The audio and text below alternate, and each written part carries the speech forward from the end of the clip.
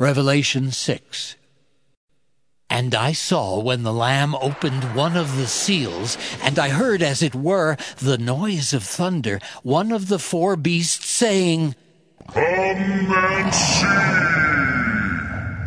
And I saw, and behold, a white horse, and he that sat on him had a bow, and a crown was given unto him, and he went forth conquering and to conquer. And when he had opened the second seal, I heard the second beast say, Come and see!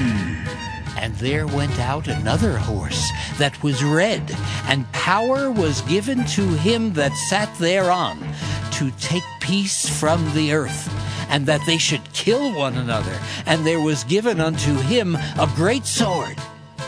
And when he had opened the third seal, I heard the third beast say, Come and see! And I beheld, and lo, a black horse. And he that sat on him had a pair of balances in his hand. And I heard a voice in the midst of the four beasts say, A measure of wheat for a penny, and 3 measures of barley for a penny, and see thou hurt not the oil and the wine. And when he had opened the fourth seal, I heard the voice of the fourth beast say,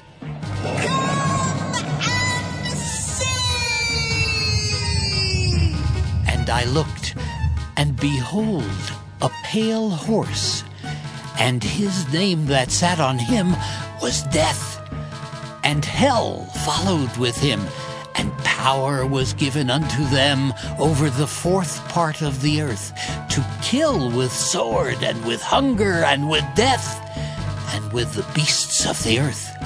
And when he had opened the fifth seal, I saw under the altar the souls of them that were slain for the word of God, and for the testimony which they held.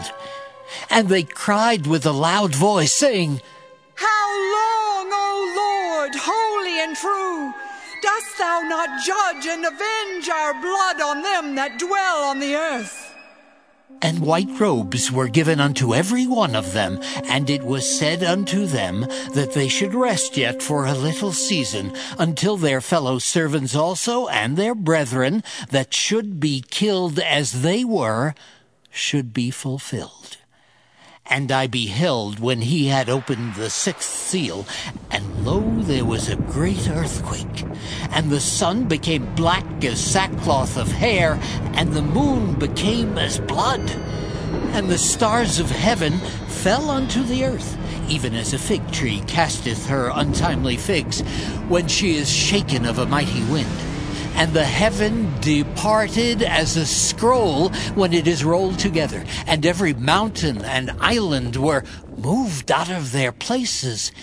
And the kings of the earth, and the great men, and the rich men, and the chief captains, and the mighty men, and every bondman and every free man, hid themselves in the dens and in the rocks of the mountains, and said to the mountains and rocks, Fall on us, and hide us from the face of him that sitteth on the throne, and from the wrath of the Lamb.